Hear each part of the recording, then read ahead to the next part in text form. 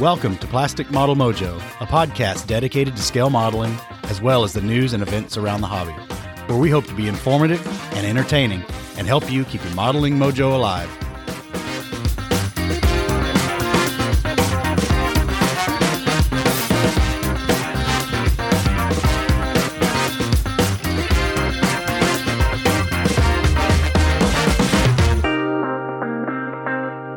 Well, listeners, we're back for episode 53 of Plastic Model Mojo. Dave, how you doing tonight?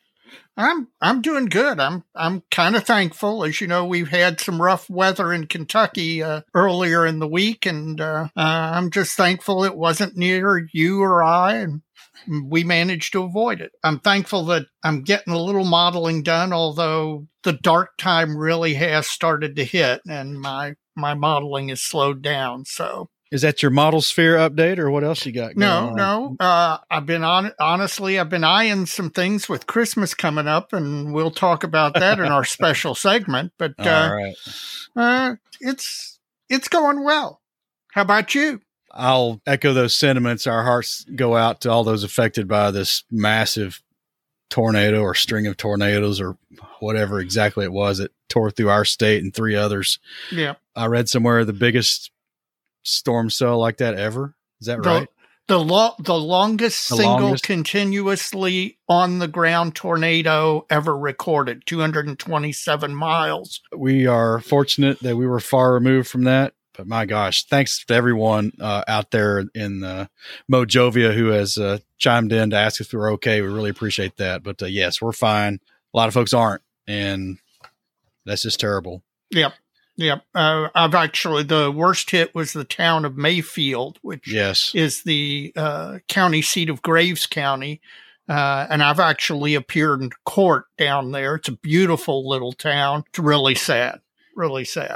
But on the model sphere front, talking about tools, I've got to know a Proxxon hot wire foam cutter rather intimately over the last week. I'm going to quiz you greatly about that. Well, I put one of those through the ringers. I did. And it's fun because I get to make you jealous with my work tools. Oh, I'm telling you what, those pictures you were sending me of your workspace, that was killing me, man. Well, the last couple of weeks have been kind of tough at work, kind of in a good way, though. We've been prepping all our payloads for the SpaceX 24 flight, slated to launch on the 21st of December, barring no scrubs or delays. And I packed out 10 24 by 16 by 16 boxes and 7 Pelican cases that weren't small ones. And to secure the contents of these things, I went through 35 sheets of 24 by 24 inch by 2 inch thick urethane foam. I had the 24 inch dimension pre-cut at the foam supplier to match the box, and I just kind of fit it after that. But by the end of Sunday, I had one left and no boxes. So that was a lot of foam cutting, man. You're an expert. That was, but it all worked out and it's all good. So Proxxon hot wire foam cutter, it's up to the task, but we'll talk about that later. Mike, do you have some modeling fluid to get you through the episode? I sure do.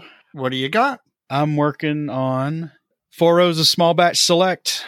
Ooh, 4 Roses. I think that's a new appearance for 4. It's a first timer. I went today and I got a little bit of a golden handshake at work for all the hard work over the weekend. And I sat around and worked a little while and prepped the episode. And then I took off and ran an errand and then ran by the purveyor of libation and picked up this bottle of 4 Roses. It's 104 proof 4 Roses blend of their own bourbon recipes. It's distilled a mere 23 miles from this chair, Dave, in Lawrenceburg, Kentucky. Yes, it is. So we'll get back to that later and see how it went. What are you sipping on, sir?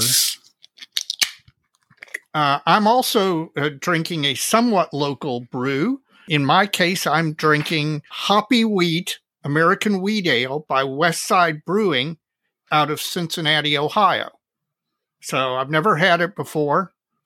I got this particularly because Hoppy Wheat reminds me of Gumball Head.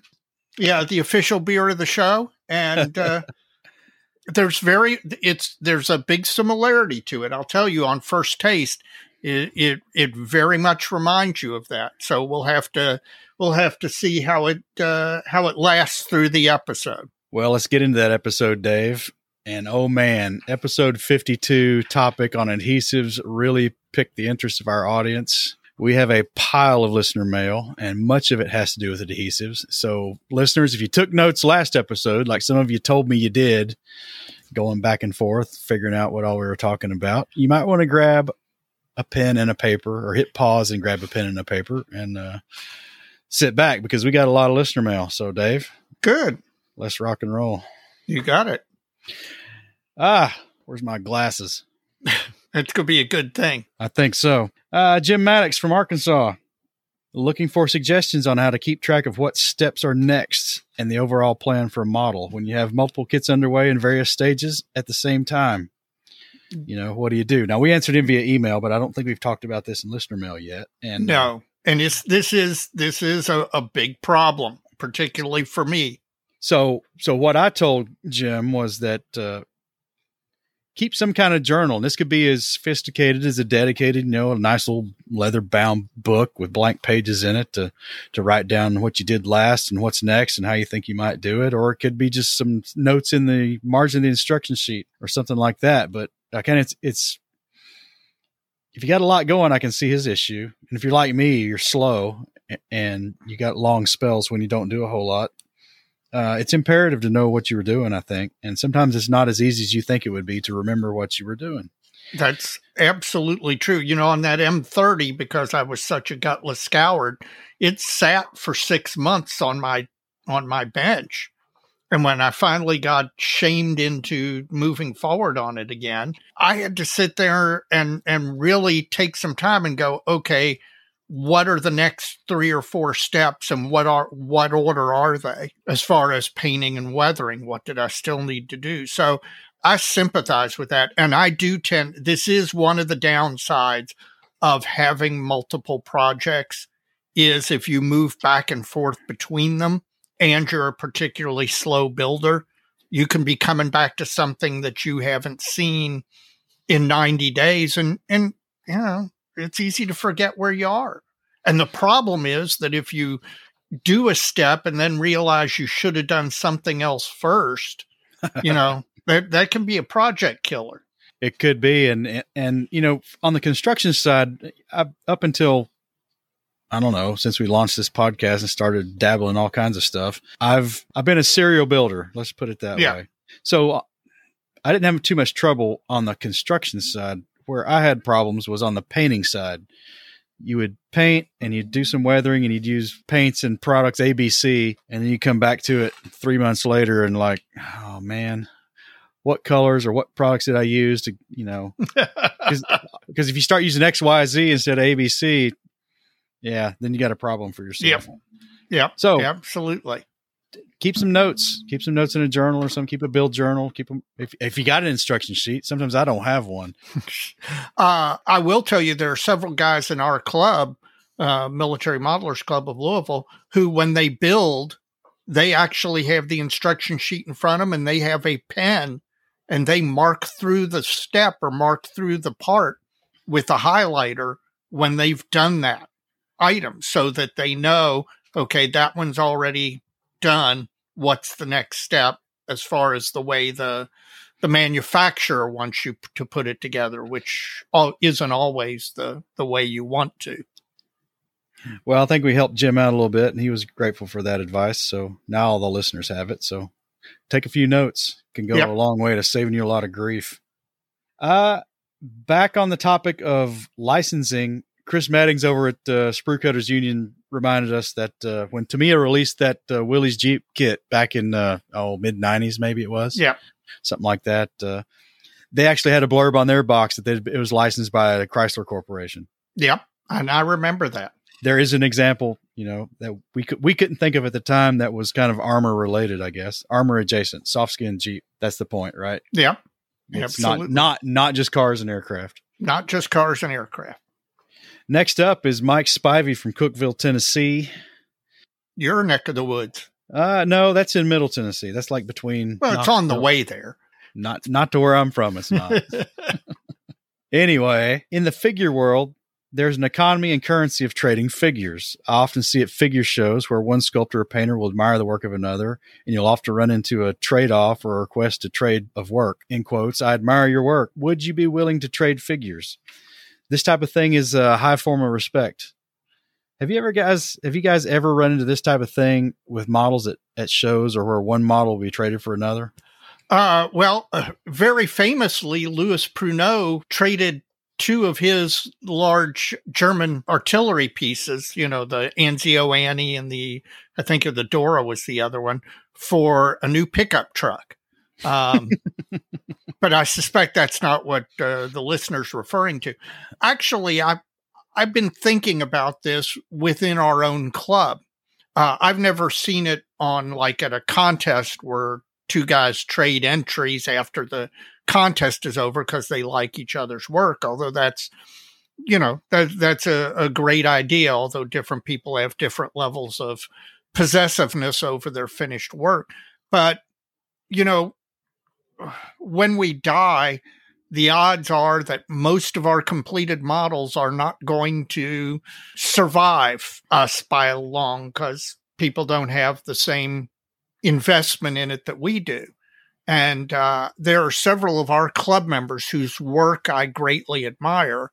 And frankly, I've been toying with the idea of asking them for a minor piece of theirs to put in my case, kind of A, because I admire their work, and B, because we are close friends. And, it's a physical attachment to them because one day they won't be around, or one day I won't be around. Who knows what the fates have in store for us?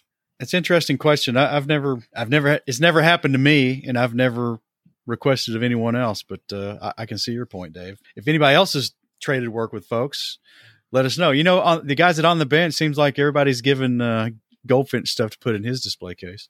Yeah, really. At least his compadres do anyway. Yep. Next is Andy Leffler, and Andy is the communications chairman for IPMS, Roscoe Turner, Indianapolis, Indiana. And it's a general announcement, Dave. April 16th, 2022 at the Boone County 4-H Fairgrounds in Lebanon, Indiana, will be the Roscoe Turner Invitational. We definitely need to put that on the Mojo calendar. That was our first contest out of COVID. This year, I guess it's still 2021. That was our first contest out of COVID after lockdown. And those guys pulled off a really great show when there was a lot of uncertainty. And so they deserve credit. And I definitely want to get back to Indy again. Gary Southmacat from Williamsport, Pennsylvania. He's chiming in on the adhesive segment from the last episode.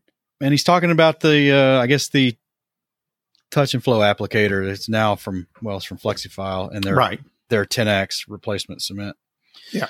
He tried the dedicated applicator, but could just not get the feel for using it. So he returned to his tried and true method of using an old timey drafting inking nib. And that's for inking drawings on a hand drawn scale drawing, engineering drawing. Yeah. And it uses the exact same concept, which is capillary action. Yes. And he uses one, and he sent me a picture of one. He's got others. He even uses for thin CAs sometimes. And the advantage, he says, of the nibs is you can control the amount of glue by the screw setting on the nib. Right. You can change the gap on it. And if you keep the points sharpened, it can be very accurate. So that's something I've never heard of, using an inking nib for applying model cement. I have actually heard of that before, and in a previous life when I was much younger, I spent some time as an engineering drafter, and so I'm familiar with those tools, and I can see how that would work really well. But he has another tip that we might all have a little more relation to. Orange juice tops. Now he's talking about the oversized ones. I can't remember the brand.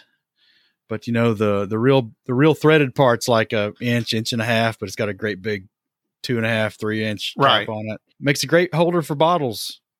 round ones, round bottles. Oh, that's turned upside down. Yeah, Obviously. with a few wraps of masking tape at the bottom, you can actually thread them onto the cap. So interesting tip. And he sends us a bottle of the Flexifile, a picture of the Flexifile glue bottle screwed down into one of these orange juice caps. So that's a good idea. I hadn't thought of that. Thanks, Gary. Next, Dan Hackett from Houston, Texas. And he's writing after listening to episode 52 and Dave's impersonation of Dave Goldfinch's slaughtering of names. Yes, they mentioned this on the latest On the Bench, and it's good to know that Mr. Goldfinch and I have the same tendency. It's Jeffrey de Havilland, Dave. Yes, that's that. I've heard that now. Okay. Well, since the On the Bench team took care of that, I'll spare you tonight. Thank you. Eric Simmelmeyer from Pleasanton, California, another repeat contributor to our listener mail. He says his modeling fluid tonight at the time of his email is a Woodbridge Cabernet. He says it's a cheap and terrible wine, but it's accomplishing the goal. Hey, raise your game, Eric. Yeah. But hey, if it gets you there, that's His statement or question: when do you guys use standard Tamiya extra thin, and when do you use the quick set type? I've tried both, and I guess I see no reason using the standard type because you need to hold the parts together a lot longer than the quick set. Seems like the quick set is hotter than the standard. It can do the same thing that Dave describes about the Plasti-Weld. Yeah. Would love to get your opinion on this. Well, I've never used the quick set. I actually have the quick set, and I've used it a few times. It is very much the equivalent of Plasti-Weld in its behavior. I'll be honest with you. I don't use the quick set type Tamiya. I use the regular Tamiya extra thin more. Simple, and he's right. You have to hold the parts together longer, but that's not a downside for me. And it does give you a little time to adjust the fit. So that's why I like the regular extra thin better. But yes, the extra thin quick set is very, very similar to the Flexifile Plasti-Weld. I guess my position would be I don't want too many different types of cement on the workbench. It's like going to the grocery store. He's like got 18,000 types of tea or whatever, right? Just why? Well, you find what works for you and stick with it. But when you first walk up, it's overwhelming, right? Yes. Yeah, absolutely. David Waples. Gosh, we got a lot of repeats, man. Yeah. Thank you guys. We appreciate it. But it's like we're old friends. Yes, absolutely. He's been using a product called SolarRes, and this is one of those UV type cure adhesives. He started with one of those Bondex sets that includes a little UV light, but unfortunately the light doesn't last long and it's too weak to really cure the glue. He didn't like that very much. He bought a set of the SolarRes UVs in a set. There's a set of them. There's the 3 bottles, a thin, hard, and a thick, and a flexible option. And he found the thin to be the only one really useful for his application in modeling. Each one has a metal spout with a rubber cover. So the glue never dries up in the metal too, because you need UV to cure it. Right. He said the flashlight with this one is exceptional. He said it's kind of expensive to buy as a set, and if he's doing it again, he'd only buy the thin hard variety and the flashlight by themselves. So I've never used any of these UV cure type stuff. It's interesting. I've seen them. I've actually used them for non-modeling purposes, and now I've seen guys out there apparently are using it to make lights and clear parts and stuff like that. But I haven't, other than using them a few times for non-modeling purposes, such as putting broken Christmas ornaments back together. I haven't really tried it for modeling. I've not either. And it's a good tip though. It would make me avoid the Bondex now and try this other one. Yeah, exactly. So there's my notes.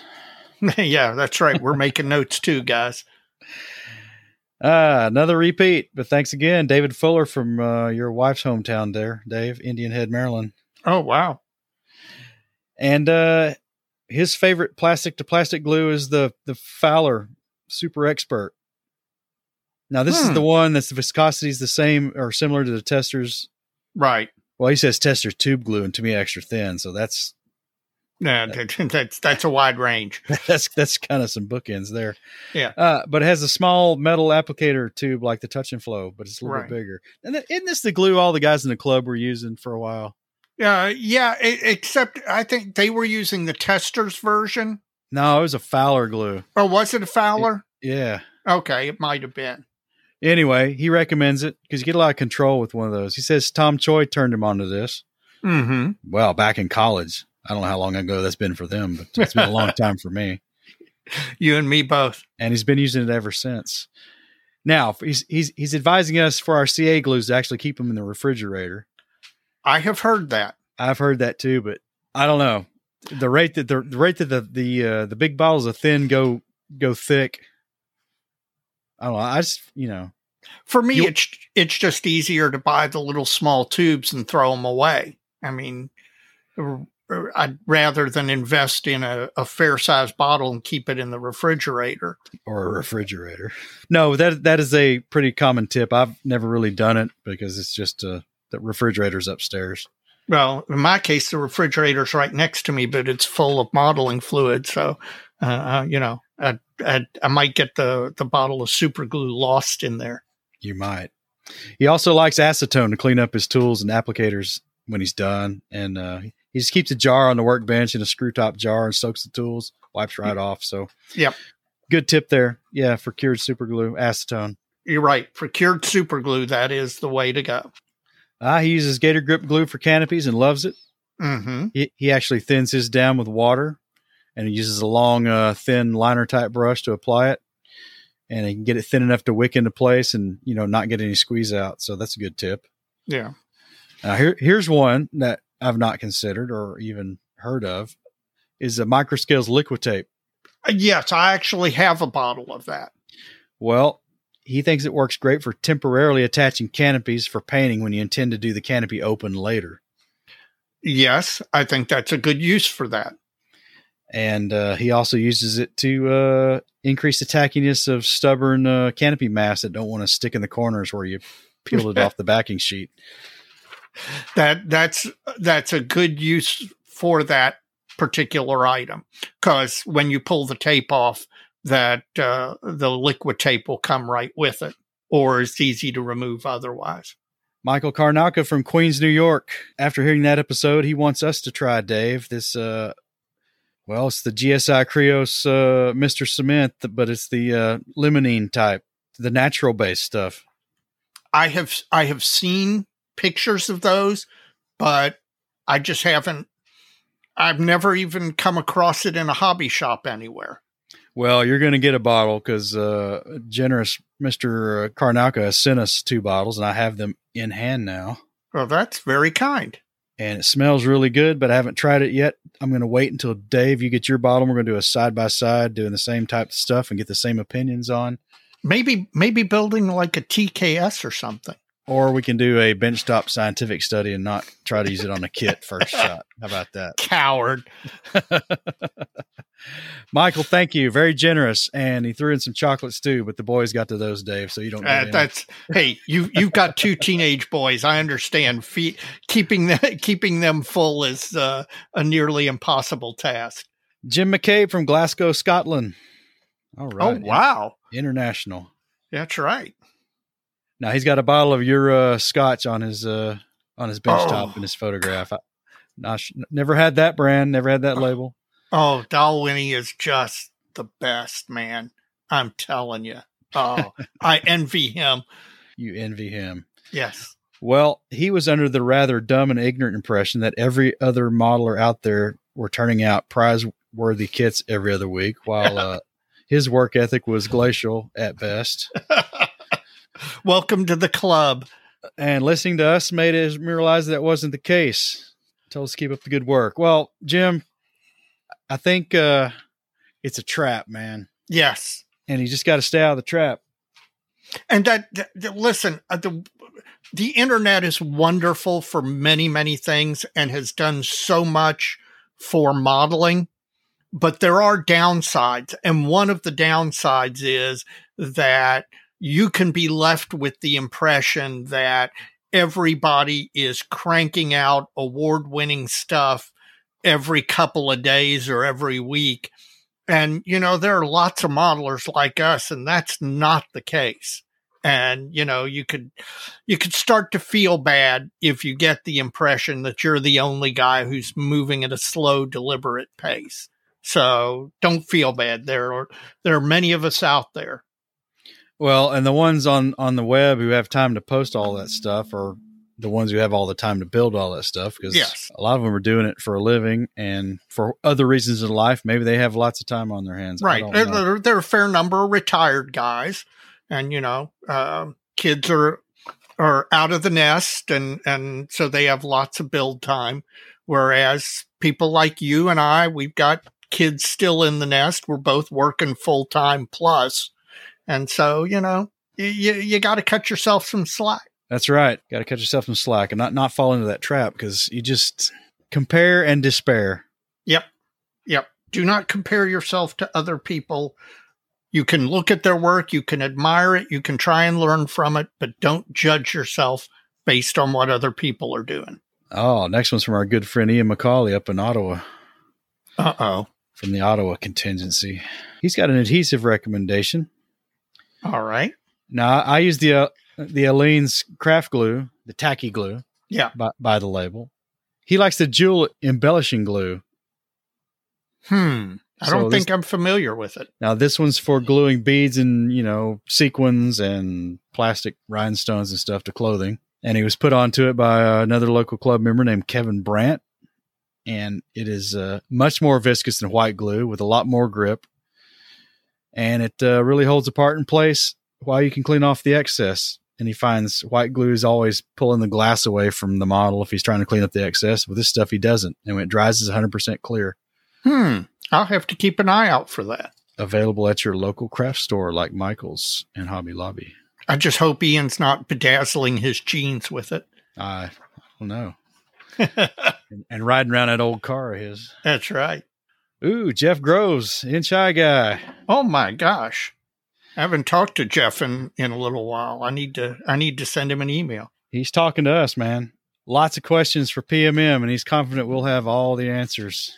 Well, he's wrong about that, but go ahead anyway. He wants to know what's the difference between a diorama and a vignette, and what does the height of the trees have to do with it anyway?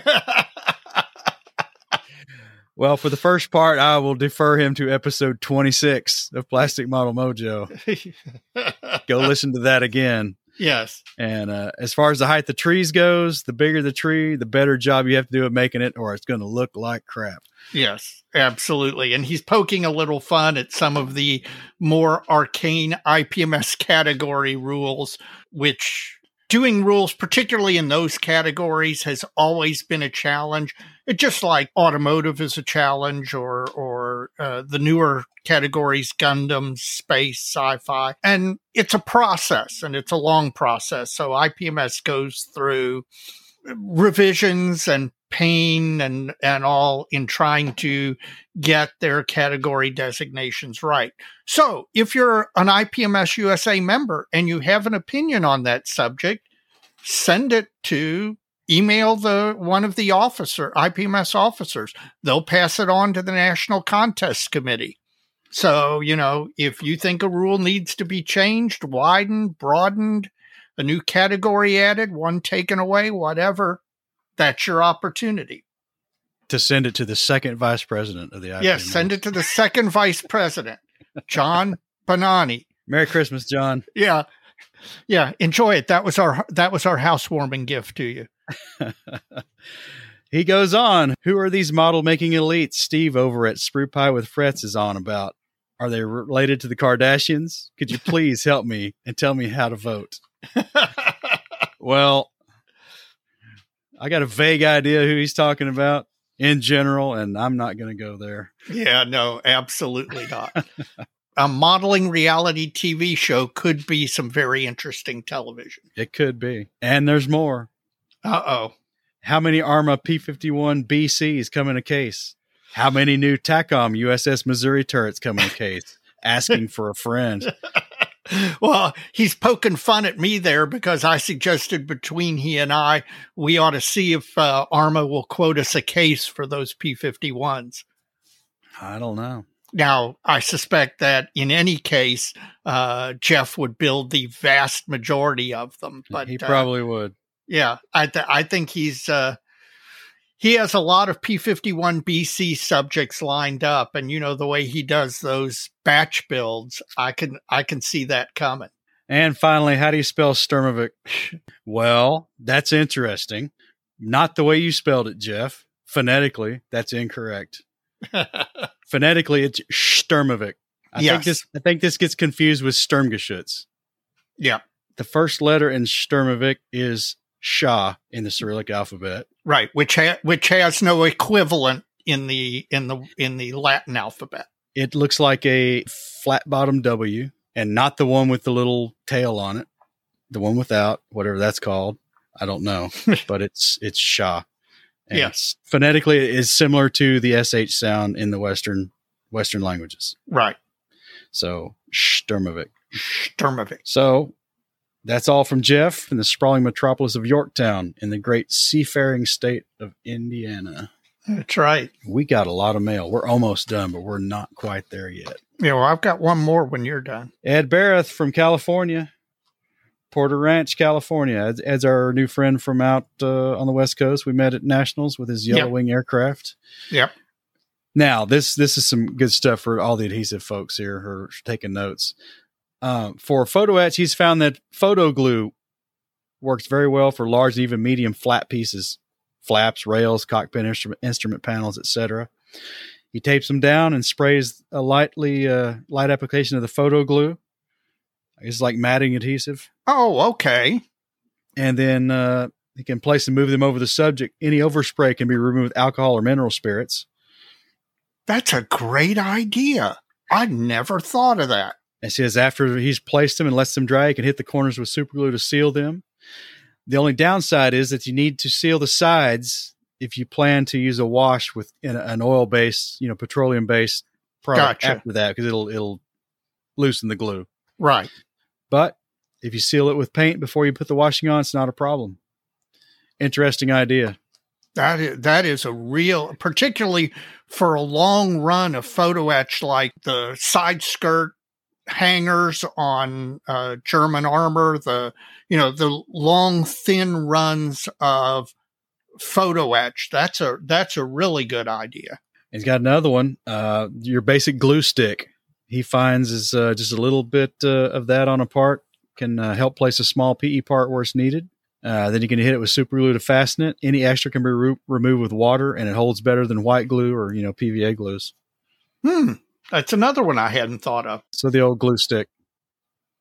Now, Ed's on our slate to get on the show here in the coming year. I've talked to him a little bit. We got a couple more episodes this year, but we're going to come out swinging in 2022 with some folks. So we got a lineup.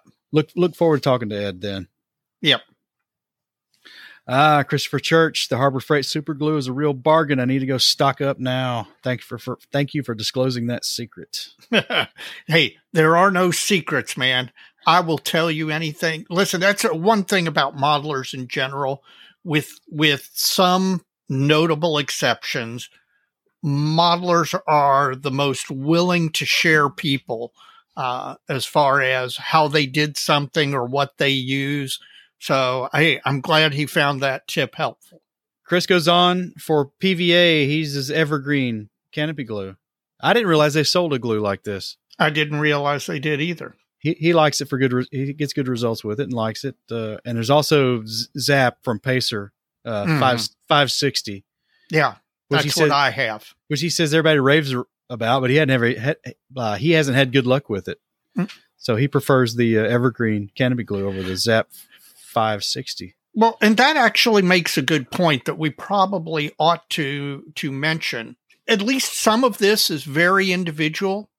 Two people who are both modelers, both same skill level, one can use one technique and it works for them, and one can use something and it doesn't work for them. I think the goal here is to experiment around and find out what works for you and do that.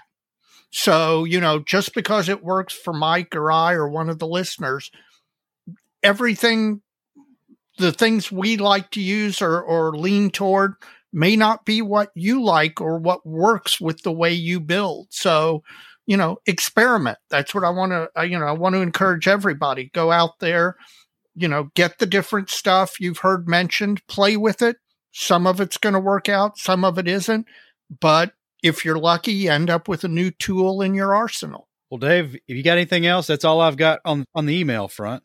I want to mention Mr. Frank Blanton reached out to us on Facebook Messenger and wanted to remind us that IPMS Richmond in Richmond, Virginia, has a show coming up in February of 2022. And the Richmond show is a fairly big East Coast show. So if you've not been and you're in the area or within driving distance, make plans to take a look at attending IPMS Richmond show in February of next year. All right. Well, that's all for listener mail. That's a lot of listener mail, man. Well, and a lot of it had a lot of good substance too. So it's worth going through that to weed out all the other tips and techniques folks are using for adhesives. Folks seem pretty passionate about it. I mean, that's what we do. We glue parts together. So, yep. I learned stuff. Interacting with the guys who listen. That's how we all learn. And I've learned some stuff just from those emails, and I'll be trying out a few things. So you can send your emails to plasticmodelmojo@gmail.com. Please include your geography. We'd like to know that information, who we're getting out to and where you're from. Absolutely. Especially if you're from Glasgow, Scotland. True. That's great. Mike, this is the point in the podcast where I ask people, if you wouldn't mind, take a minute when you're done with this episode, go to whatever podcasting app that you use to listen to us, download us wherever you go to download us or listen to us, and rate the podcast. We'd appreciate it if you give it 5 stars or whatever the highest rating is on the particular app you use. If you don't subscribe, please subscribe. That really does help you make sure that you don't miss an episode. It'll get pushed out automatically to you if you remember or if you subscribe. And also, finally, as I've said many times, if you know another modeler who doesn't listen to podcasts, isn't listening to us, I'd appreciate it if you sing our praises, show them how to listen to a podcast, turn them on to our podcast. One of the ways we get listeners, one of the most effective ways we get listeners is by recommendations from current listeners. And we've got a great group of guys here and we appreciate that. So if you would do that, it would really help us grow. In addition to our podcast, please check out all the other great podcasts out there. You can do so at modelpodcast.com. It's a consortium website we've set up to give you guys all a quick link and a quick place to go find all the other podcasts out there in the scale model sphere, modelpodcast.com. All our banners are there. You can go with one click and get to a lot of other podcasts. And if any of those podcasts who aren't on modelpodcast.com are out there listening, send us an email. We can tell you what you need to do to get set up on there, because there's a few out there now that have popped up or have been out there for a while that are kind of on their own, and it might be beneficial if you joined in. In addition to the podcast, we got a lot of blog and YouTube friends out there. We've already mentioned him once, or at least Jeff Groves did. Stephen Lee, Sprue Pie with Frets. He's got a great blog. Go out there and learn about the Kardashians of modelers. Chris Wallace, Modeler Playmaker. He's got a blog and a really good YouTube channel. I'm always liking what Chris is doing. He just appeared on Scale Model Podcast recently as well. So yes, he did. Check him out there. Jeff Groves, who had the lengthy email with all the really crazy questions. Inch High Guy, all things 72nd scale. Great blog, especially if you're in the 72nd scale. Yep, and that man can build. He can build. And finally, Jim Bates of Scale Canadian TV. Please check out his YouTube channel. And he just had an appearance on the Plastic Posse podcast. He did indeed. So check all those guys out. It's worth your time. Yes, it is. And finally, if you're not an IPMS USA, IPMS Canada, or IPMS national member of whatever country you're in, please consider joining your IPMS national organization. They're a good group of people. They work a lot behind the scenes to promote modeling, to help modeling be more organized, keep contests from stepping on each other, try and come up with general rules, guidelines that different clubs can use to build their own contest or judging systems. It's a great organization, and I highly recommend it. So if you're not a member, please consider joining. And I do want to give a shout out to all of the people who've emailed me to tell me that due to this little plug that they've joined or rejoined. Thank you very much for doing so. All right, Dave, this Four Roses has totally killed my cube. So we're going to take a break here and have a word from our sponsor while I ice up. You got it. Plastic Model Mojo is now brought to you by Model Paint Solutions, your source for Harder Steenbeck airbrushes, David Union power tools, and laboratory-grade mixing, measuring, and storage tools for use with all your model paints, be they acrylic, enamels, or lacquers. Check them out at www.modelpaintsolutions.com. All right, we're back, and it's Wagons Ho from Omaha, Dave. Yep, getting closer. At the time of this recording, we are 218 days away from the IPMS National Convention in Omaha, Nebraska. Oh, man, so close to under 200. Won't be long. After Christmas, we'll be there. I know, man. I know. Can't wait. Well, I think we're good, but I fear some of this Omicron reaction is going to encroach on our internationals. I hope not. I hope not. I'm hoping by next July we're past the unless we see, something develop. I'm hoping that Omicron has occurred early enough that we'll be past that by the time Omaha comes around. Omicron. By the time that Omaha comes around. Keep our international hopefuls in mind because I really want to meet those guys. So. Oh God, yes, yeah. I did talk to Scott Hackney though via email, and they continue to work on the pricing right now. Before the registration opens in February, they're finding some issues with inflation, to be honest. Food and buses and stuff are a lot higher than they were in 2017, the last time they did this. Yep. And they priced the tours and the banquet at zero profit. So any cost increase is strictly inflation. Just the reality of it. But, yep. The prices will be what they be when registration starts, and you can make your decision then. They're approaching 250 vendor tables sold. There's some still available. And they think, COVID fears are still keeping some vendors from committing this early. That's understandable. Sure. It's just going to linger on for a while. But we don't have a big update from Scott right now. But just the big thing is registration opens on February 1st, 2022. So you're going to want to keep that in mind. I'm going to register right when they open. All right, Dave. It's Bench Top Halftime Report, which is brought to us by Tackett Z. Tackett Z, the must-have tool for the model maker. You can visit tacketz.com. and check out all their modeling tools, which I've got a few of and I'm really enjoying. Yes. And until January 15th, you can enter the discount code of PMM at your checkout at tacketz.com and get 20% off your entire order. So there's an incentive to go shopping for yourself. Absolutely. Treat yourself to a little Christmas cheer. That's right. At least get the alligator clip, man. The little ones, man. I use those. Those have become a staple on my workbench in like 8 minutes. Yeah. Like can't live without them. Yep, you and me both. And he's got better stuff than that. That's just, yes. If you want to start small, start there. Well, Dave, what's halftime looking like on your bench? My bench top is looking good. Things have slowed down a little bit. Just simply, this is the dark time between Thanksgiving and New Year's, and usually I don't get much done. I've actually continued to model, but again, it is slowing down just because of the obligations of family and Christmas and all of that stuff.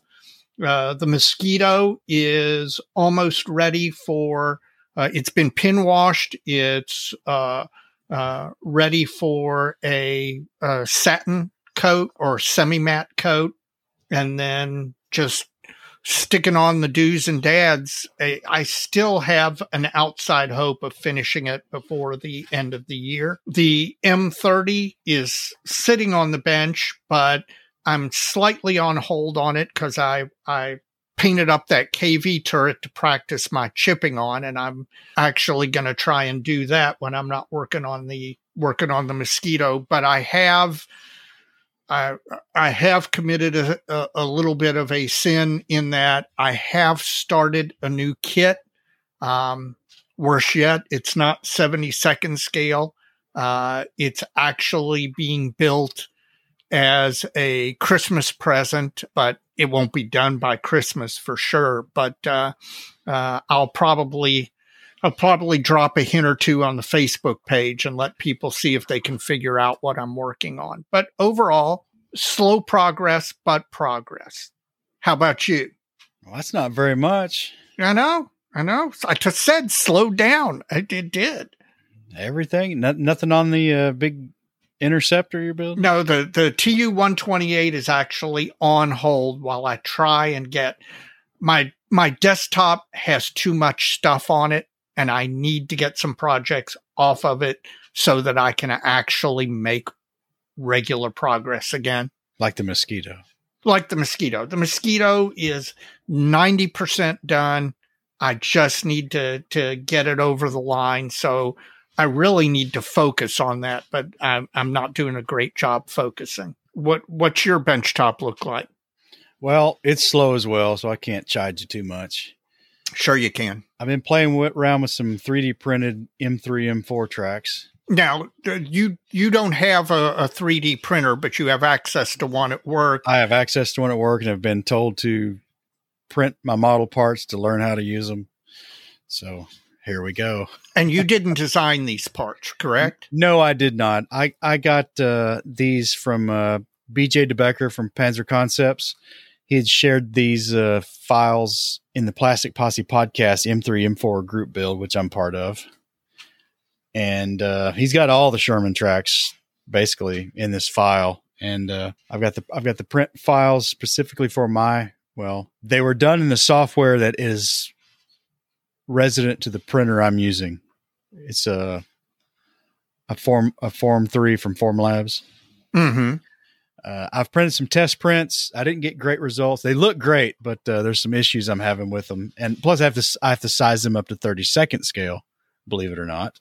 Yeah, that's unusual. I'm wondering why you might need to do that.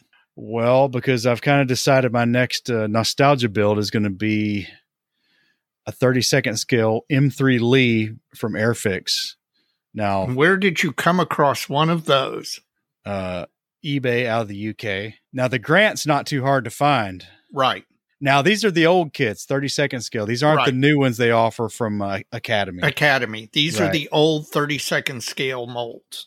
So the Grant has been available on and off since its release in 76, I think.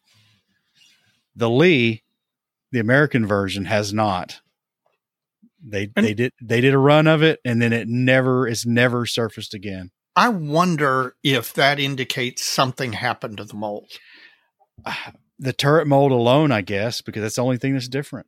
Right. But you kind of wonder if they released it in the 70s, you would have thought that they'd have repopped it at some point, even if it wasn't the world's greatest seller. You're right. I think you're right. Now, the reason I'm wanting these tracks is because the M3 Lee kit comes with the waffle type tracks, which were more, I don't think they're ever seen on an American M3. They're certainly seen on the Grants. And I think, because it's Airfix, a UK based company, they put the right tracks on that version of the vehicle. And they just changed the turret of that kit to make the American version, which has the wrong tracks at that point. Right. So kind of playing around. I found a kit at a builder's price out of the UK. I've bought it. So the box isn't collectible grade, but that's not the point. Yeah, no. If you're going to build it, you don't care what it's in, what box it's in. For some reason, the kit went out of production. Something possibly happened to the turret molds. That's all speculation. But regardless, the kit was kitted with the wrong tracks. So I'm playing around with these 3D printed tracks. That's really the only way to get a set of 32nd scale tracks that are accurate in the right scale, because the monogram ones aren't accurate either. Sure. They put the in connectors at the ends of the pads instead of between the ends of the pads. on the on the monogram kit. So it's a subtle thing, but if you know it's there, you can't unsee it, right? See it. Yeah, I know what that's like. If there's anybody listening with Airfix or Hornby and knows why the Lee was never repopped or re-put out, we'd love to know. So reach out and tell us.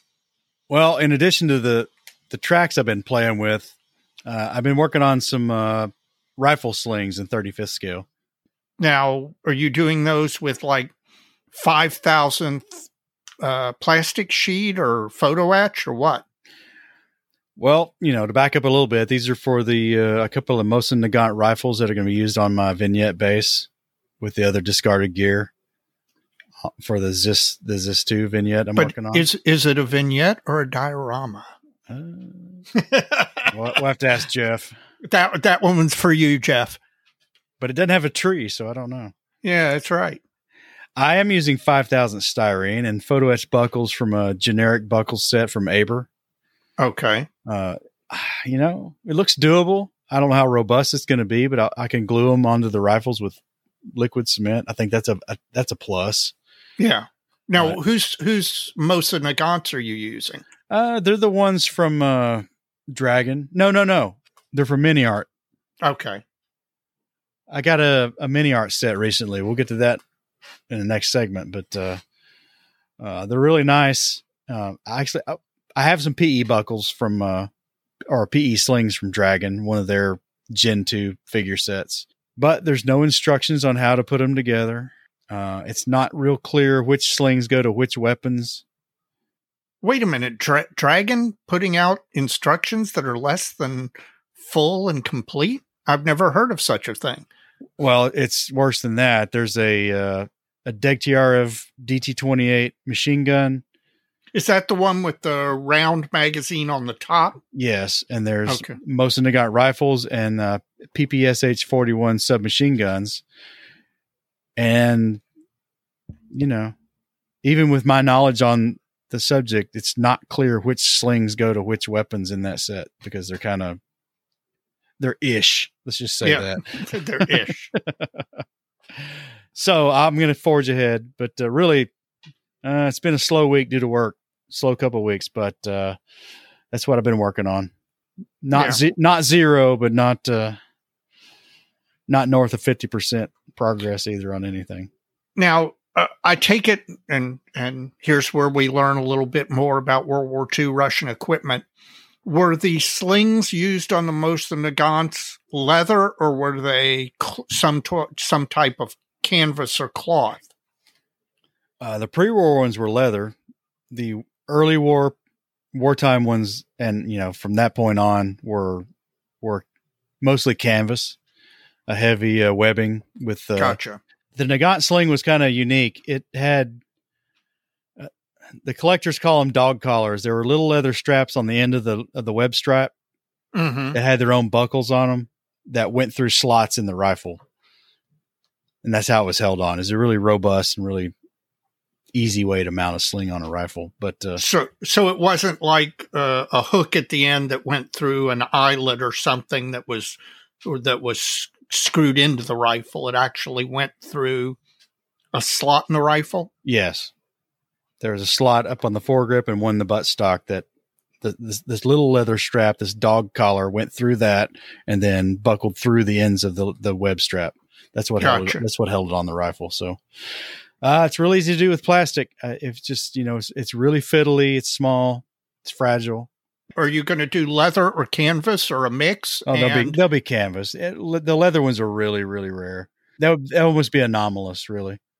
And I assume it's some sort of generic green color. Yeah, it's faded khaki or green, something like that. Gotcha. Are there going to be any other? Have you figured out what else is going to be laying around? No, not yet. Still working on it. One thing at a time, man. I hear you. Hey, you got the ammo boxes done. I did. I'll get this done too. What else? What else, man? I think that's it for me. I don't have anything. Is that it for you? That's it for me. Well, you're making a little progress. That's right. But it's not just building, it's buying. So, Mike, what broke your wallet this last month? Oh man, Dave, it's a bloodbath. Uh-oh. Like a Sam Peckinpah movie, Bloodbath. Despite our lack of attention, my little military side hustle remains moving forward just because there's a website out there. And I've sold a couple things that I was sole investor in, I guess. So I got a little blow money over the last few weeks. Yeah, he doesn't mean that the way it sounds for all the DEA agents listening. Right. And blow it, I did. First thing was I bought 6 different sets from Fine Molds from their Nano Aviation line. And I am super jealous. And just various seatbelt sets and machine gun sets in 70-second scale. I got like American seatbelts. I got Japanese seatbelts. I got German seatbelts. I got Japanese machine guns and German machine guns. Now they make these in 3 scales. Yeah, I am super jealous of you on these. I did not know these existed until you ended up purchasing. So, they are really nicely detailed, and you get like 4 sprues of each in a set. They're not outrageous. I can't remember what I paid for them, but they're not terrible, but they're not. Well, they're Fine Molds. They're not going to be cheap. They're not giving them away either, right? Right. They're really finely molded, hence the name. But it's going to be a little bit of a challenge because they're molded in ABS instead of straight polystyrene. I'll be interested to see how they handle paint and glue and all of that. It's going to be a little bit of a challenge, but it's not insurmountable because I don't use it much because Evergreen has come out with all the same stuff in pure styrene. But for ages and ages, Plastruct was kind of the only supplier in North America of dimensional shapes and, architectural shapes, I-beams, C-channels, that sort of thing. And their stuff was all ABS. Yeah. And they sold their own cement, but it could still give you a little bit of fits to work with. We'll see how this goes. So I don't know what project these are going to get thrown into. I imagine there might be a 70-second scale Arado AR-196 on the horizon. I cannot wait to see that. That could involve at least 2 of these sets. So stay tuned. Yep. So what else? What else was the bloodletting? Out of the Ukraine from Redbox, I bought a set of Imperial Japanese pilots and ground crew in 70-second scale. Now, I have those. These are, the kind of polyethylene molded soft plastic type figures, but there's some good poses in there I'm going to put with the E16 on the catapult. I think will kind of set the scale of the aircraft and how big it was compared to a person, etc. Yeah. And in that kind of use where you're not handling them after they're painted, they'll be fine. Yes, absolutely. And there are some tricks to those things too. There are. So we'll see how that goes. But that's not all. Uh-oh. I was in Louisville last week at a swim meet with my son, and we cruised by Brian's, and I bought a set of Soviet infantry equipment from Mini Art because I had a discount reward on my customer loyalty dealio. Yes, you got a deal. I got a deal. So I bought those at Brian's Scale Reproductions in Louisville. Great shop. And that's where my rifles are coming from for this vignette. Maybe a few other things too. We'll see. Well, good. I'm interested to see those. I love those Mini Art sets. I actually got the Civil War set and one other set. So they do some nice stuff. From Hong Kong, I picked up Model Collect's Fortress Austrot. Oh, he got the turret. Dun, dun, dun. Don't have it yet. Now, Fortress Austrot in Norway. Yeah, it's in Norway. Was one of the turrets from the Gneisenau, which was sister ship to the Scharnhorst, which had a catapult on the aft turret until like 1940. Yeah. So you see where this is going. Yeah. When that arrives, we'll flesh that out and see what that looks like. But I got my big turret for my catapult turret Arado 196 kind of build there. I get the feeling that maybe Mr. Groves is going to probably have some more input for you. I'm sure he will. Though I think I've got everything I need because I've got that. I've got the Anatomy of Ship book on the Scharnhorst, so I'm in pretty good shape. Yeah. And from an obscure French company called AJP Maquettes, I have a catapult Pinvit 3.5 ton naval catapult. Oh, you bought that? I bought it. Man, I'm glad you got that and were able to get it. Frankly, well, I don't have it yet, but you bought it, so it's coming. But because I was afraid that one was going to just disappear. No, it's available. I've been talking to the guy via email. My friend in France helped me set up an IBAN transfer to pay that guy really quickly. Not only get a catapult, I got a PE set for the Azure Loire 130. That is an ugly airplane. It's kind of attractive in an ugly kind of way. I know exactly what you're saying. I think it's all the silver doped canvas, probably. It's just kind of a neat construction. So I got that coming. I was in need of a new rotary tool in the workshop, man. Oh, this is the big one, right? This is the big expense. It's probably the big one. I bought a Wells dental engine. So I think you put a picture on the Facebook page, didn't you? I did. And I've been looking for one of these for like 2 years. Because I'm not sure many people know what this actually is. It's a dentist tool. It's a dentist tool. It's a rotary handpiece. It's belt-driven electric motor. It's got this big articulated pulley system. If you go watch Paul Budzik video on rotary tools, he's a dentist. You'll understand. My dad was a dentist, so there's a connection there. I was kind of familiar with this before Paul Budzik, but everything he said about it is true. It takes up a lot of space, but it's well balanced. It's not as loud as a Dremel. It's more robust than a Dremel. I hate new Dremels because I think the bearings in them are crap and they go out and make the thing vibrate after just a very short usage, I think. I've got this thing. I mean, it worked. I bought off eBay. The guy had a price. He had to make an offer. I made an offer. He took my price. So maybe maybe my price was still too high, but, it's got a Plastic Model Mojo decal on it now. I saw that. I was so proud of you for branding it immediately. It's got some warts on it. It's got some flaking, the nickel plating, but the belt's brand new. The handpiece is in good shape. Now, if you go down this route, one caveat, it has a 3/8 shank on the burrs. So your Dremel burrs aren't going to fit in this thing. Right. So, you're going to get online, but there's plenty of 3/8. Now, how did you happen to find this on eBay? Do you have an alert? No, I have alert on some things I look for all the time, but this wasn't one of them. I just, every once in a while, I'd search Wells dental engine and some stuff would come up and it'd be too expensive and I'd move on.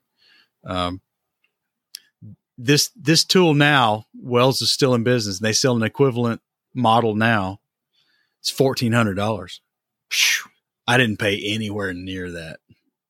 I'm well under the heartburn threshold for me. Well, and given the fact that what you're going to use it for is not everyday dental work, I would think that even a well-used one is going to be fine for your purposes. Oh yeah, it's going to be great. I've already been messing around with it and got it all set up like I want. I got it run in, got all the lubricant redistributed in the bearings, and it's run like a top. All right. Well, I can't wait to see you actually use this and maybe give us a little demo on it. But the bloodbath's not over. Oh my gosh. Well, we've already hinted at the M3 Lee. So I bought an M3 Lee, which is much rarer than the Grant boxing and 30-second scale from Airfix.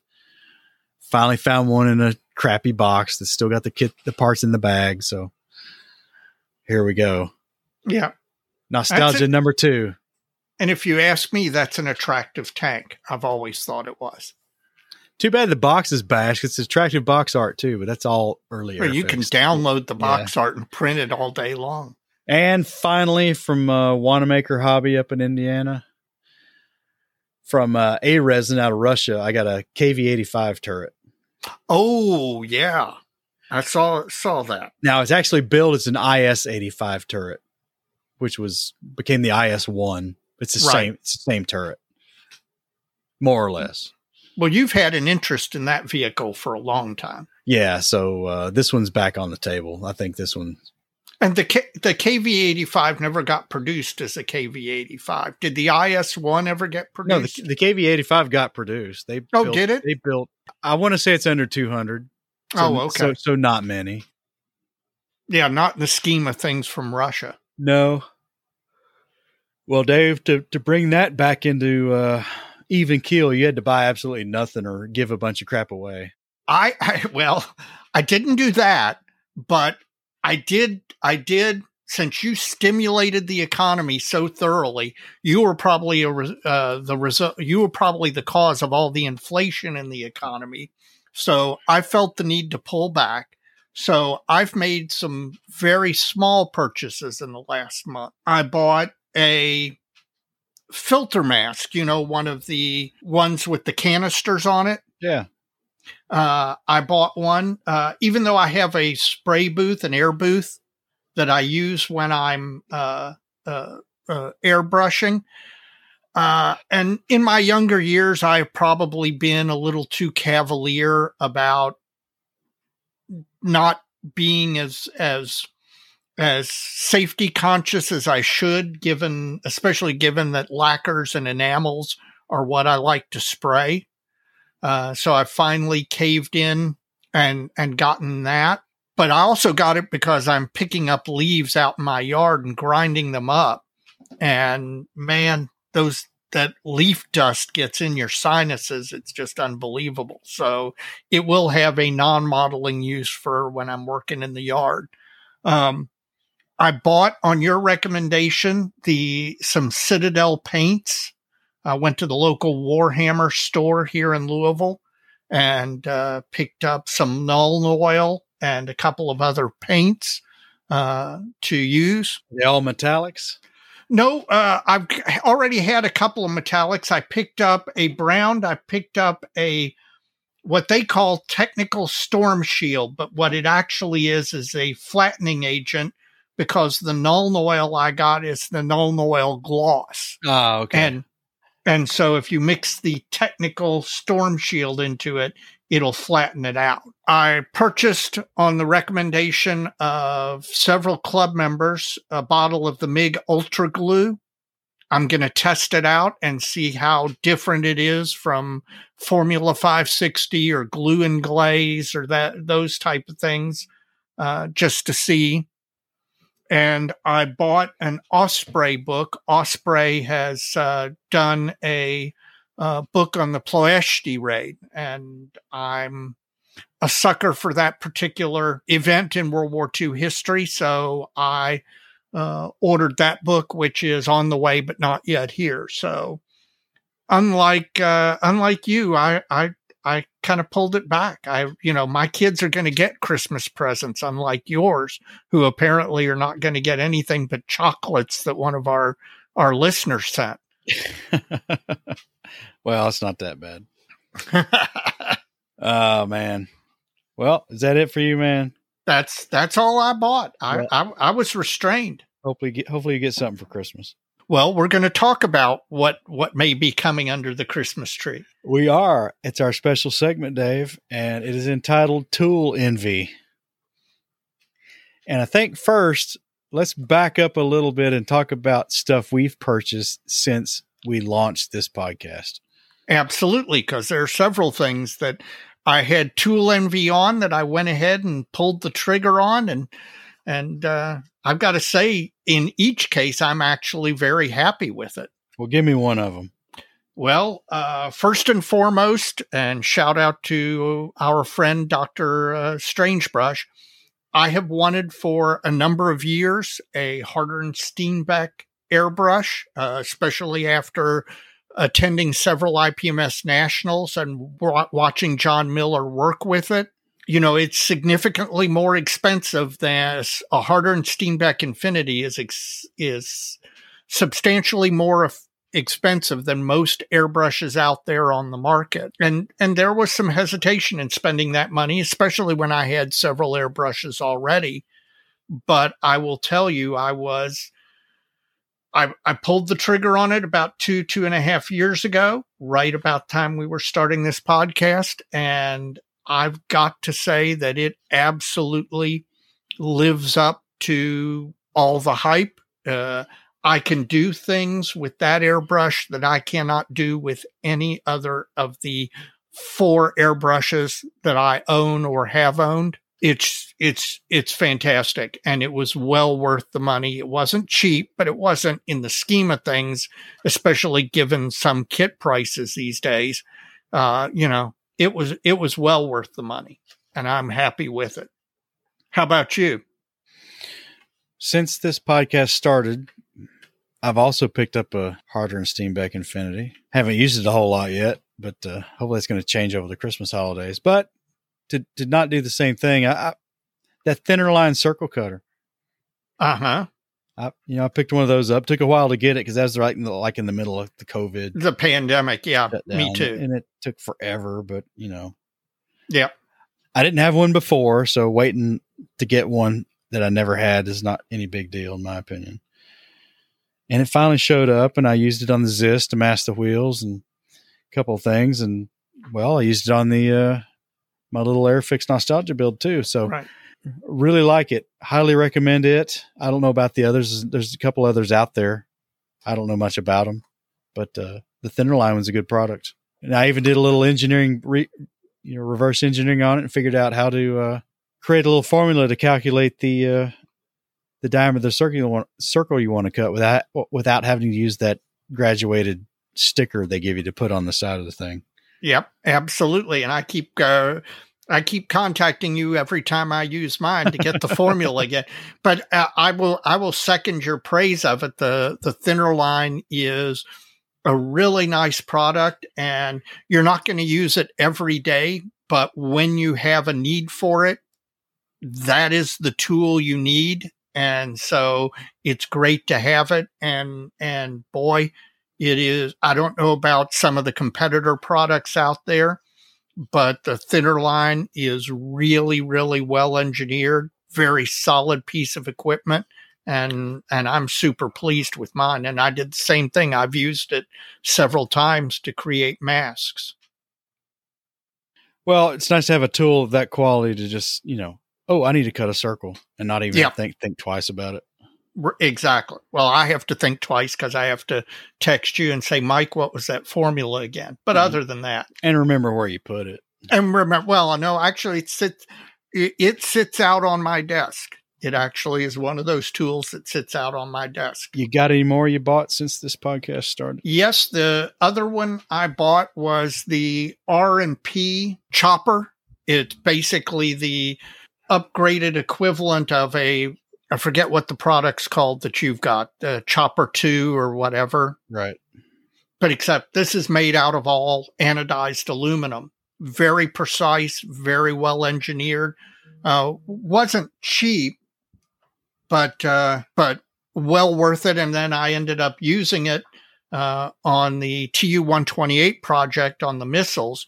And it was really nice to be able to cut uniform pieces of styrene so that I could do the reinforcing plates on the missiles. Do you have another one that you've purchased? I bought Goodman super sanding blocks, and I like those things a lot. I forgot all about those. I should have added that to my list. I love those things.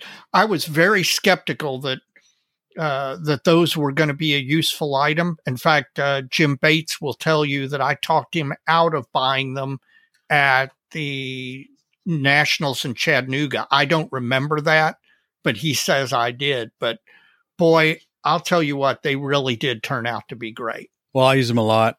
I need to replace a couple of them, but it's a simple thing. You could probably make those yourself, I guess, but I didn't have to. It's worth it to buy them. And absolutely. They're not that expensive, and they are very high quality.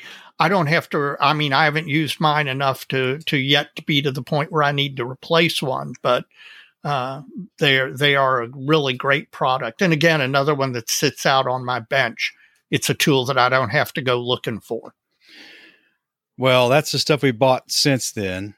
What's on our wish list, Dave? What are you hoping Well, I've for? actually got one more that I have bought, although it's almost like a wish list item because I bought it, but I haven't used it. And the guys over at the PPP are to blame for this because at the Nationals, it was either John Bonani or TJ. I think it was TJ had one of these DJI OM4 gimbals for your cell phone. Was it John? Okay, then it's John's fault. Sorry, TJ. That you can mount your phone to it, and then you can use it. It does multiple things. You can use it. The handle spreads out into a tripod, so you can use it to film work that you're doing on your workbench.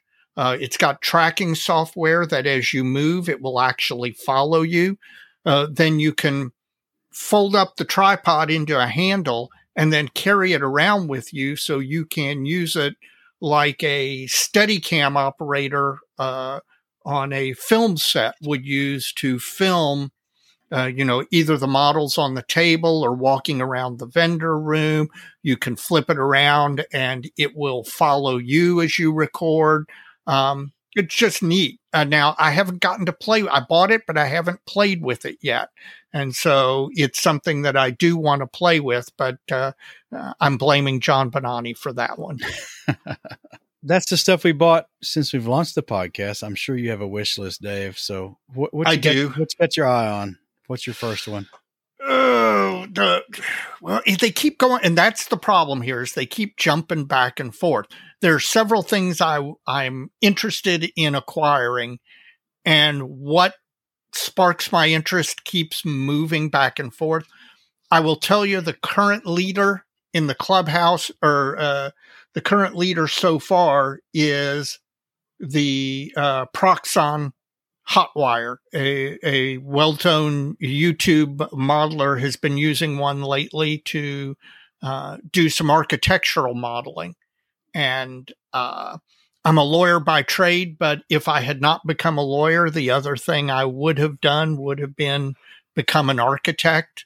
So when I see what you can do with this XPS foam using these hot wires to make diorama pieces, buildings, cobblestones, sidewalks, stuff like that, that really is hitting me in a spot that I'm very, very interested in. So it's the current leader in the clubhouse as far as possibly my next big tool purchase. And the fact that you've been using one just makes it all the worse. Well, it's a good tool, man. I like it. It's a little small for what I'm trying to do. Right. At work, not modeling, but at work. Right. I've got some big foam I got to cut, and it's just that sometimes the fence won't move out far enough without falling off the work surface. It's just not big enough. Yeah. Yep. But it's up to the task. Trust me. Well, and now the other thing I'm trying to figure out is if I get it or when I get it, where the heck in the model room am I going to put it? It's not that big. I know it isn't, but still I've got to do some planning. Well, I want a vacuform machine, Dave. Oh, damn. That's one that I didn't even put on the list. I meant to. You talking one of those blue base? They're basically knockoffs of the dental vacuforms. Yeah, I mean they're Chinese marketed. Well, they're Chinese made and marketed in the U.S. dental vacuform machines. Now, back to Paul Budzik. He's got a video on vacuforming. He's using one of these dental vacuformers. My dad had one that I used to make model parts on at his office. In fact, the rear fenders on that T55 I rebuilt from Lindbergh. Yep. Has got fenders made on it from his vacuform machine. And it's small. It's like 4x4 inches. Platen on it to make small stuff. But, the exact version my dad had in his dental office is like a $400 piece of equipment used. Right. And these things are like $130. Yep. And there's a couple of videos out there, and they're pretty damn good. Yep. I am super interested in those things. They look, I mean, they seem like they would be very, very useful. If nothing else, popping out canopies. Oh yeah. For an aircraft modeler. And that plate in a 4x4 or so, 4.5 by 4.5 is more than big enough to do most of the things that I think in 72nd scale I would want to do. Yeah. Adam Savage has one of the videos out there on this thing. Yep. And I need to go watch the Budzig video. So, you know, the thing that came to mind that made me want to get one and try it is this Reba Botan thing I keep flirting with. We'll see if it ever goes anywhere at this point. But the front fenders, it's a perfect candidate. Yep. I mean, you could 3D print them too, I guess. But if you vacuum form them in styrene, then you kind of take care of one of the glue issue, right? Right. Well, not only that, but they're going to be super thin. And if you were inclined to dent up one of the fenders, it's much easier to dent up thin styrene. It is. You're right.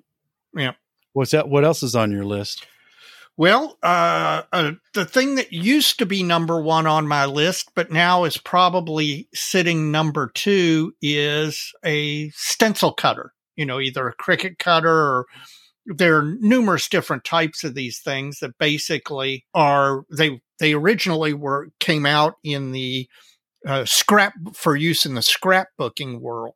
But modelers, being ever innovative, quickly figured out that you could use them to cut stencil masks for markings for models, particularly aircraft models, but you know, you're not limited to that. And I can see some uses for them. And that, until I started looking at the Proxen thing, the number one thing that I had been thinking about was the stencil cutter. Maybe you should buy one of these and I should buy the other one. There you go. We need to work at some sort of deal. You know, another one that's caught my attention, and this one comes to mind for me from multiple angles. There's now, and it's kind of being marketed to the American dental market again, but there is a really small lab type blasting cabinet for grit blasting. Oh, okay. I know what you're talking about. I mean, typically these are big cabinets. They got the glove hands, you know? Right. Well, this still has the gloves, and it's got the blasting needle and all the air connections, but the workspace is only like maybe 18 inches square. So this whole thing is not very big at all. What do you think it be useful for? Well, for one, is this old school fantasy miniatures rabbit hole I've gone down, where you get these things off eBay and they've got like 4 layers of 30-year-old paint on them. And the solvent dip just won't quite cut it, you know? Gotcha. This will take care of it, because I've got a Badger air eraser and I go outside and do that. Yeah. But even outside, oh my God, it's a mess. Absolute mess. I mean, this crap gets everywhere. And then also have been known to use that air eraser to etch photo etch sheets to get better glue and paint adhesion to them. Gotcha. Because chipping photo etch or not having it glue good because it's too smooth and it's brass, and you know the drill, right? Yeah. I think it helps a lot. Now, my experience is light, but especially on the paint side, I think it helps a lot.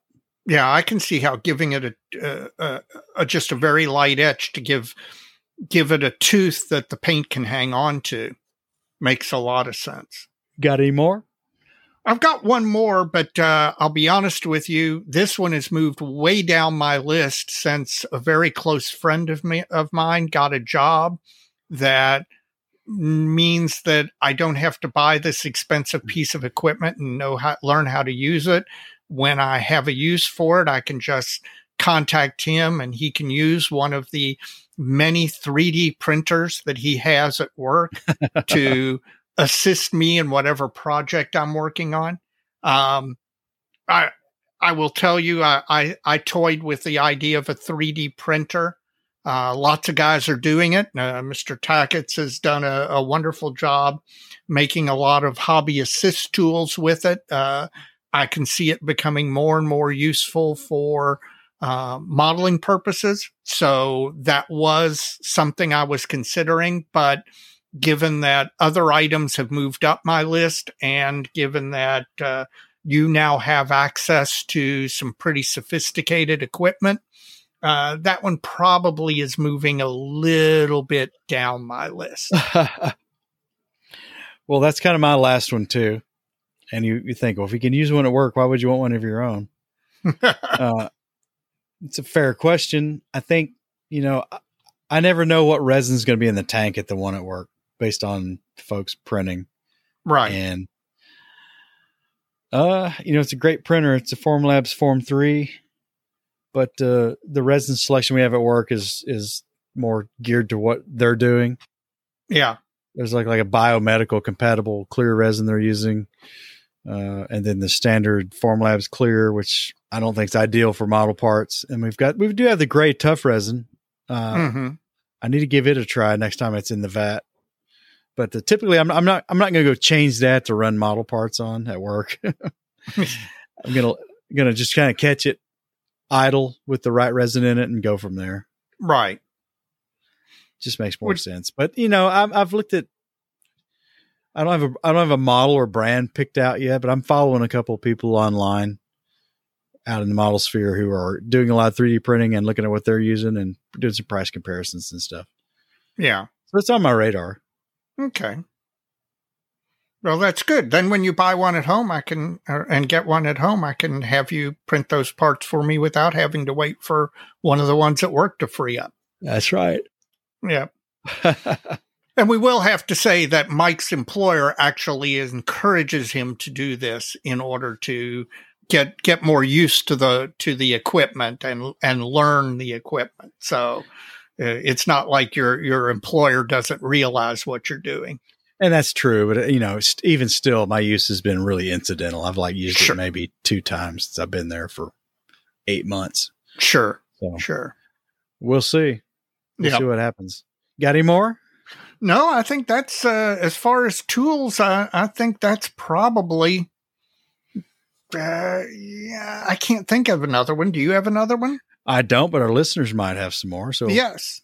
Listeners, how about if you've got a tool on your wish list, tell us what it is and why, and what you think you're going to use it for. Absolutely. I want to hear this. So I want, I'm always up for a new tool. You can never have too many tools. I agree completely. I don't care how specialized they are. Yeah. It's always great to have that one tool when you need it. Exactly. That's that point of that thinner line circle cutter. You're not cutting circles every day, but the time you need to do it, you've got the right tool for the job. Mike, have you finished up your 4 roses? It's about finished up me. Well, you made it through. It got you through the episode, and you got it through the episode. What'd you think? It's pretty sweet on the front end. There's a lot of oaky notes in the front end. It's hot. It's hot on the back end. Yeah. Well, 104 is hot. Well, but that old Forester 1920 is about the same, and it's not this hot. Yeah. Yeah.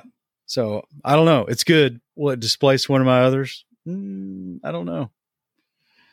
How was the price point? Did you pick up a deal or? No, it's about a $50 bottle like the old Forester. So that's pretty much a direct comparison. So I think I prefer the old Forester over this one. Sure. So but it's worth sampling. It's worth sampling. What about you? How's the beer? The beer is good. The beer is done. 6.4% alcohol by volume. While it's not Gumball Head, it's not going to replace Gumball Head, but it is definitely in the same family as far as the taste and flavor notes, the hoppy and wheat combination, which really it turns out is a really good combo for a beer, at least for a beer I like. So, West Side Brewing out of Cincinnati, Ohio, Hoppy Wheat American Wheat Ale. I can recommend this one. If you're in the store and you see it, pick it up. I'll have to give it a try. Mike, we're about at the end. Do you have a shout out or two? I do have some shout outs. As usual, up front, I'm going to shout out our podcast financial supporters. We really appreciate that, guys. I mean, it's really flattering, the money that comes in, and it helps us pay all our hosting and just make that a non-issue so we can just focus on bringing you content. We really appreciate it. And we have 2 avenues in which you can do that. You can go to patreon.com and become a patron of Plastic Model Mojo, www.patreon.com/Plastic Model Mojo, or you can just go to patreon.com and use their search function to find us. If you go there, you can do a recurring contribution from $1 on up, whatever you'd like to do. We really appreciate it. So if you want to do something every month and don't want to be burdened by having to do it yourself, you can get on Patreon and take care of that. Or the other avenue we can do this with is PayPal. And if you go to www.plasticmodelmojo.com, in the upper right-hand corner of the screen, you'll see a heart icon. And that takes you directly to our PayPal link to make a direct one-time contribution. Again, it's been great. You've helped us out a lot. You've made this really easy for us to bring you all this content every month. So we appreciate the support. Encourage you to do so if you want. And thanks a lot. Yeah, I'd like to echo that. Y'all really have been fantastic. We've been putting out more content, slightly longer content lately, which equates to more hosting fees. And when we started this little venture, it was just, we sunk the money into it that we needed to do it, mostly Mike, by the way. And it's really nice not to have to worry about what more do we have to sink into it. It's really nice that so many of you out there are thinking about us and enjoy what we do enough to support it. So thank you. And speaking of thinking of us, my shout out is to all of the listeners who reached out when they heard about the tornadoes in Kentucky. I was shocked at how many of the folks in the community reached out just to check in, to find out if Mike and I were okay, if any of this had affected either of us. And luckily it didn't. Kentucky's a fairly large state, so it all happened down on the southern border near Tennessee. So neither one of us was affected, but it's really nice knowing that so many of you all out there were thinking about us. And when you heard Kentucky, you thought about checking in with us. I can't tell you how much that really means. Well, I will go one further. That area has been devastated. It's been devastated with loss of life and loss of property. 2 weeks before Christmas? Yes. So there's some people down there really hurting. If that's on your heart, I mean, there's plenty of legitimate avenues you could donate to causes to help those folks down there. And I know my wife and I gathered up a bunch of winter clothing that was in surplus here at the house and some stuff we're going to send to one of the relief agencies who's going door to door and picking up stuff to send down there. It's a really big, hairy, scary deal. And it's just happening in an awful time of year. And, we're fortunate it didn't affect us and that we get to have Christmas with all our loved ones next to us. Cause there's people that aren't with them anymore because of this storm, much less their house or their business or whatever. So if that's something you might like to do, look into it and go do it because, we're certainly, this household is trying to do what we can, to help somebody out down there because I mean, every little bit helps when they have nothing. Yeah.